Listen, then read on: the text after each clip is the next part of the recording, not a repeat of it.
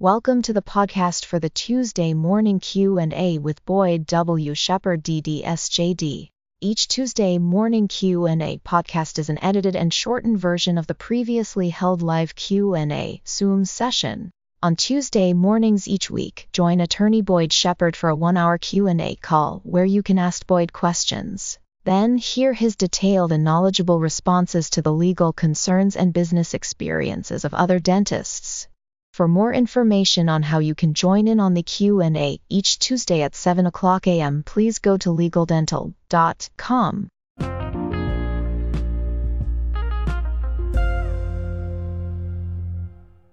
morning, everyone. Welcome to the Tuesday morning Q&A. Thank you for joining. I'm glad you're with us. Hope you're having a great day already, that you're having a great week. I hope your weekend was awesome and that you're looking forward to another great weekend. Hope everything's going well in your practice.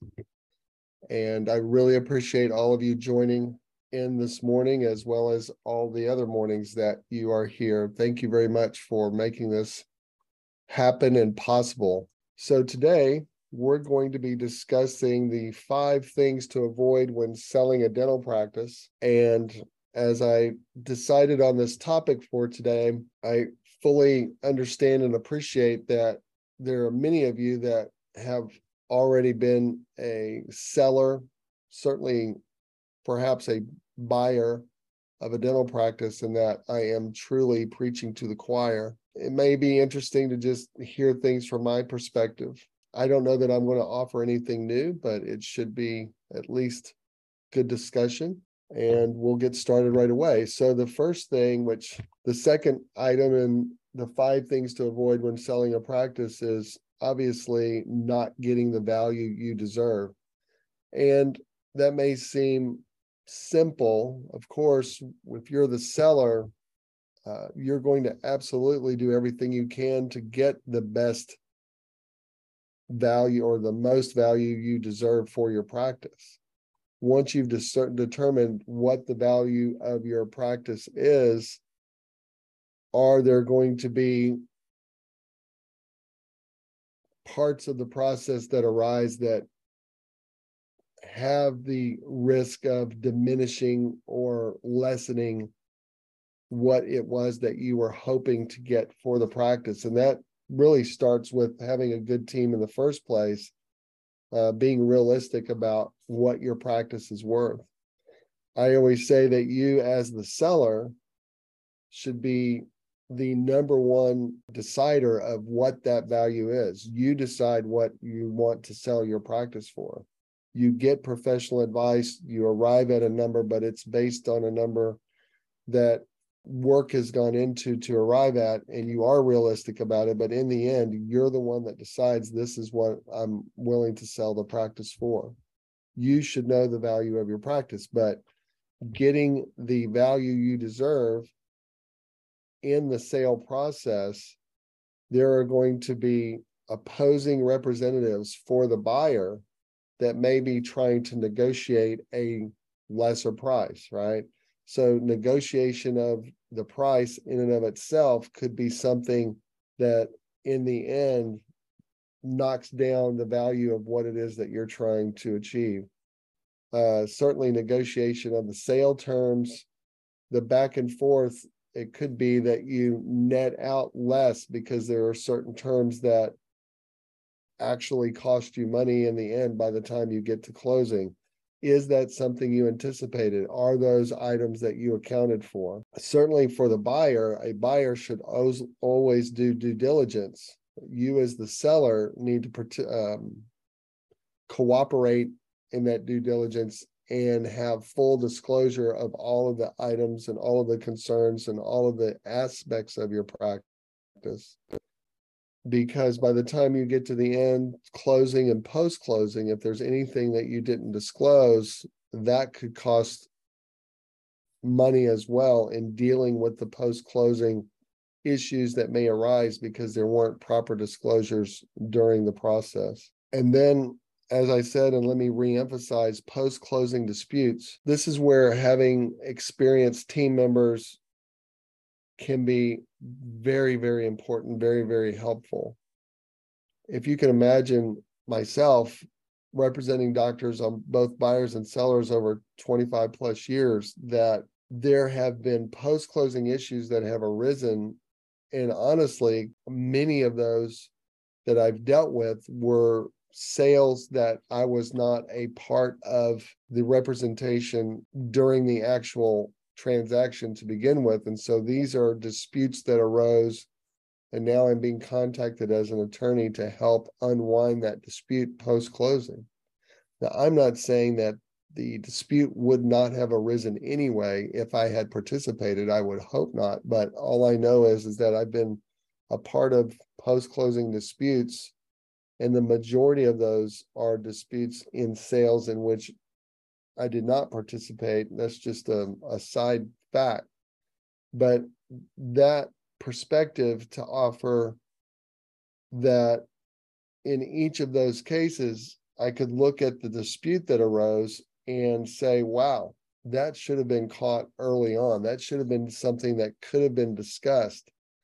Now, my classic example of that, the story I always tell because it just lingered on for so long, and yet this particular case I'm about to tell you about had so much similarity with other cases that I encountered along the way. Thereafter, was a situation where the seller had works of art hanging in the practice as part of the practice decoration. And these were originals. These were not by the doctor or anybody in his family, but these were original works of art, artists that they had gone out and basically collected and curated there in the office. Very, very valuable.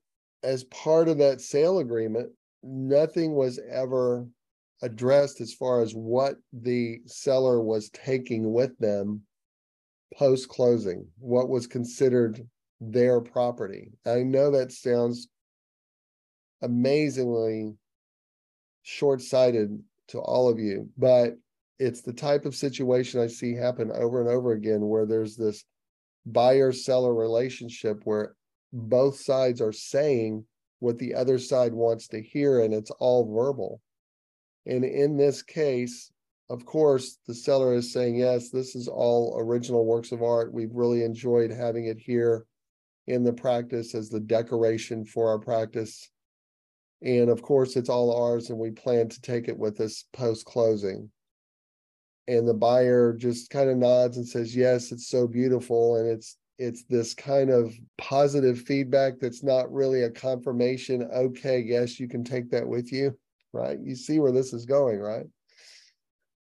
And so post-closing, the buyer is unwilling to allow the seller to come in and remove any of this art. And there's no exhibit, there's no attachment to the sale document that delineates what the owner is being allowed to remove. And it wasn't just the art. There were a lot of personal items, collections of other items that were in the doctor's personal office that he wanted to remove as well, and the buyer wouldn't allow it. Well, of course, this turns into a huge dispute, which could have been addressed in the sale document and delineated items not for sale, and all of the art and could have been listed. And you see why that story's the classic story that I tell in this regard. It's the avoiding a post-closing dispute over something that's really, really simple and easy to address on the front end. And it goes back to the first the first item on our list of 5 things to avoid when selling a practice is having an experienced team that knows what to look for and how to advise you through the process, and then also getting the value you deserve. Because if you're not planning on a dispute and then all of a sudden there is a dispute, that's going to diminish your net in having to deal with that dispute post-closing. Item number 3, 5 things you need to avoid when selling a dental practice: misunderstanding your practice's financials. The point here being, you need to have good financial records This not only helps you to market the practice, but it will also ensure obtaining the truest and best value for the practice. It's all about, when you're the seller, it's all about getting the best value for your practice. I'm currently working with some doctors that this is an issue. Two partners who have a dental practice. There's the senior partner who started the practice. There's the junior partner. And I say junior only in time because they both, after 10 years of working together, are 50-50 owners of the practice. So I don't mean junior in the sense of financially, I just mean it in the sense of time in the practice. Well, the doctor who started the practice, being older, being later in their career, they're wanting to retire. The younger doctor wants to stay, keep the practice going, bring on an associate. Makes perfect sense. So now you go back to the partnership shareholder agreement and determine, okay, well, how do we divide this practice up? And that's the place that they are right now. How do you divide this up? And so getting to our point, avoiding the misunderstanding of your practice's finances. The younger doctor engaged a firm to do an audit of the past 10 years financials because they just wanted to know, is there anything that we're missing or not capturing in how the practice has been run for 10 years? And sure enough, this firm that audited their practice found huge discrepancies where the older doctor was overpaid. They were careful to say, we don't have any evidence of fraud or mishandling of funds. It's just more accounting errors, if anything. And without pointing fingers and not knowing everything that there is to know about it, it's just at first glance. And when I first learned of this, I can't help but ask, how does either doctor not know the finances of their practice? How was there an audit done after 10 years? How is there not at least an annual audit to know where they are annually? How does that, because the amount that had been overpaid to the senior doctor was so astronomical as compared to the younger doctor, it was substantial. And so how do you divide that? How do you go back and recapture an amount that's already been paid out? Is the retiring senior doctor willing to take less when the terms of the shareholder partnership agreement say that he's entitled to 50-50? Is he willing to take less in order to reimburse for the amount that was paid out that was substantially more than should have been over a 10-year period? You see the discrepancy there. So it's understanding the financial records of your practice to ensure obtaining the best value for your practice. As a seller of your practice, knowing where your practice is financially allows you to justify and support and stand firm on your asking price. When the buyer's representatives, the attorneys and CPAs, start hammering on your team about, well, this is our offer and this is what we think the practice is worth, understanding your financial records and having a complete handle on those numbers allows you to stand firm on what you believe is the correct value of your practice. A story and some practical advice on that. Something that I run into often is this number 4 on the 5 things you need to avoid when selling a dental practice: overlooking the office lease concerns. Now, as a seller, as an owner of a dental practice, you may own the real estate outright. You may own the building and the real estate, the property outright. And that's a whole other issue. Most dental practices, most practices that I've seen over the years, there is an office lease. It could either be in a building, it could be in an office front, of some sort, but the typical arrangement for office space is the commercial lease. And so as the seller, the question that I always have is for you, if you're contacting me, where are you in the lease? Is it a 5-year lease? Is it a 10-year lease? And where are you in the lease? The minimum lease is, and I rarely see it, is 3 years. And I see that so little that I won't even talk about that. The typical lease is a minimum of 5 years, many times more, 6, 7, 8, 9, 10. I rarely see a lease that's more than 10 years. All of that to say is that when you're going to sell your practice, that can be an issue for you as a seller, because it affects what the landlord is going to want to do relative to the buyer coming in, and how financially strong your buyer is to be accepted by the landlord as the new tenant in your space. Does your buyer have the financial strength to step into your shoes as either a new tenant under a new lease or on a lease assignment? And so what you want to avoid, when I say avoid overlooking office lease concerns, as the seller, you don't want to wait until the last minute after you've found your buyer and you've gone through the entire process, and now you're just now talking to the landlord and it's 30 days or less before closing. That is not the time to talk to the landlord. The time to talk to the landlord for your commercial space is probably one of the first things you want to do.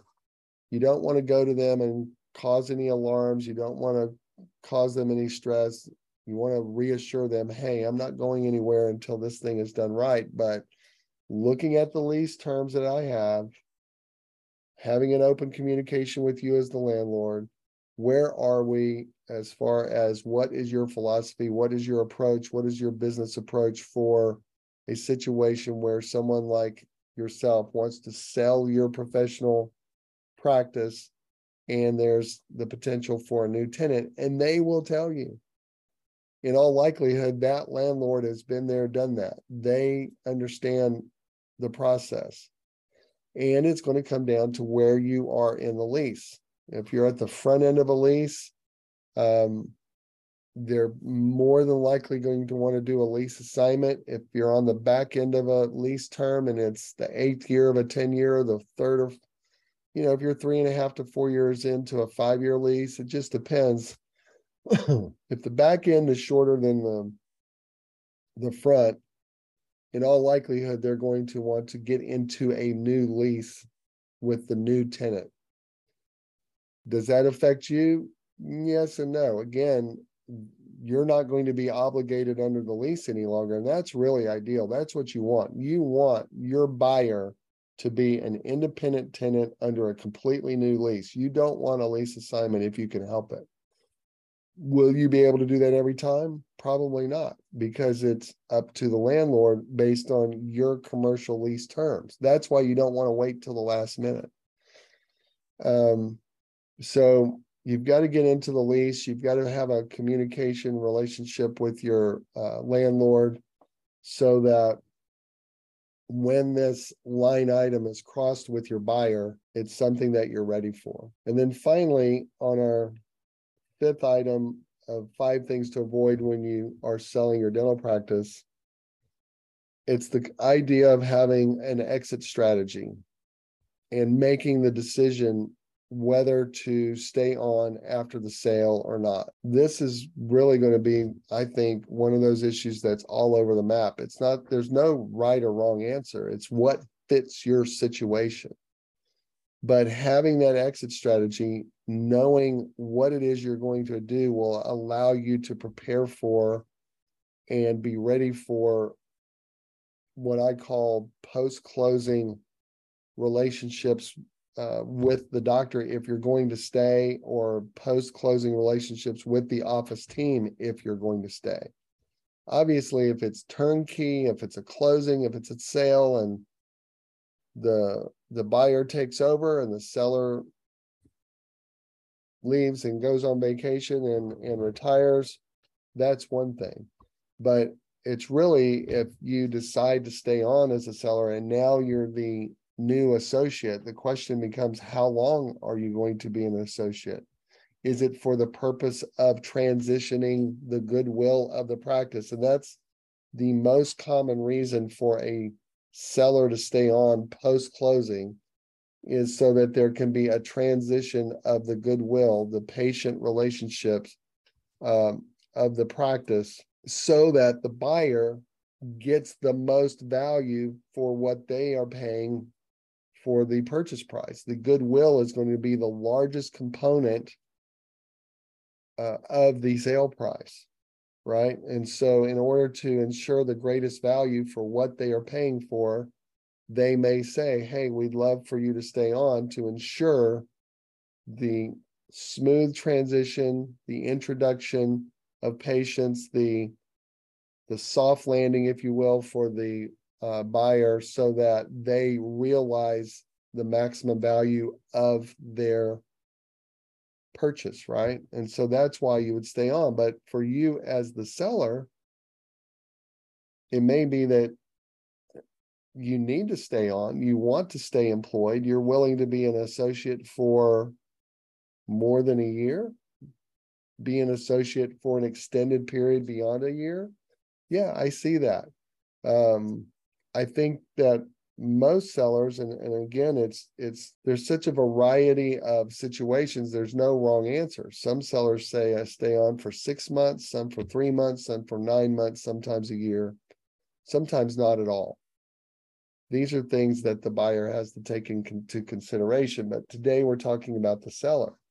Knowing what your exit strategy is, so that you can disclose that on the front, so that you find the right buyer, a buyer who's prepared for the exit strategy that you have in mind, again, will allow you to reduce post-closing disputes or problems, and will allow you to be prepared and, quite frankly, help assist in and ensure getting the best value for your practice. So with that, we've covered the 5 things to avoid when selling a dental practice. I'll just review the 5 real quick. You don't want to go it alone without an experienced team.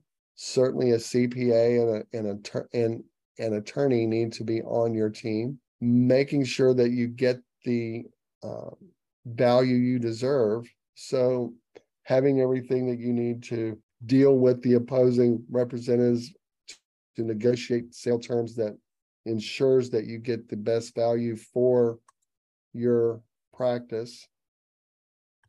You want to avoid any misunderstanding of your practice's finances. Knowing the financial strength condition of your practice is essential. Number 4, overlooking your office lease concerns, which we talked about. Making sure that you know the terms of your lease, where you are in the lease, and have a good relationship with your landlord. And then number 5, on the exit strategy, deciding whether to stay on after the sale and knowing exactly what you're going to do post-closing. If you're going to stay on as an employee, or is it turnkey and you're out of there? So those are the 5 things you need to avoid when selling a dental practice.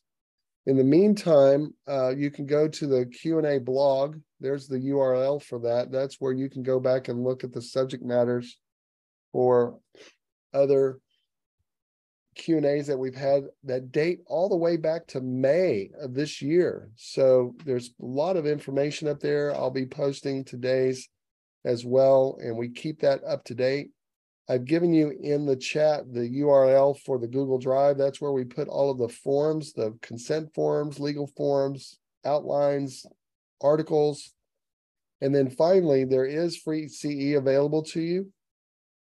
Send me an email, boyd@legaldental.com, with your full name and the way that it's spelled correctly to make sure I get it right. When I put it on your certificate, there's 0.5 hours available. in CE for each one of our Q&A times.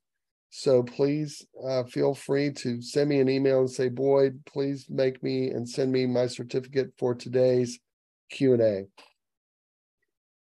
And with that in mind, I do need to sign off early. Thank you for being here. Have a great day. Have a great rest of your week. I look forward to seeing you next Tuesday. I can't thank you enough. Have a great day.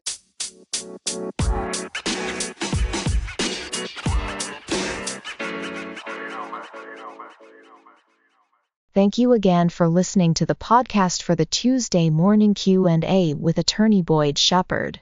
For more information on how to join the weekly Q&A each Tuesday morning at 7 a.m., go to legaldental.com.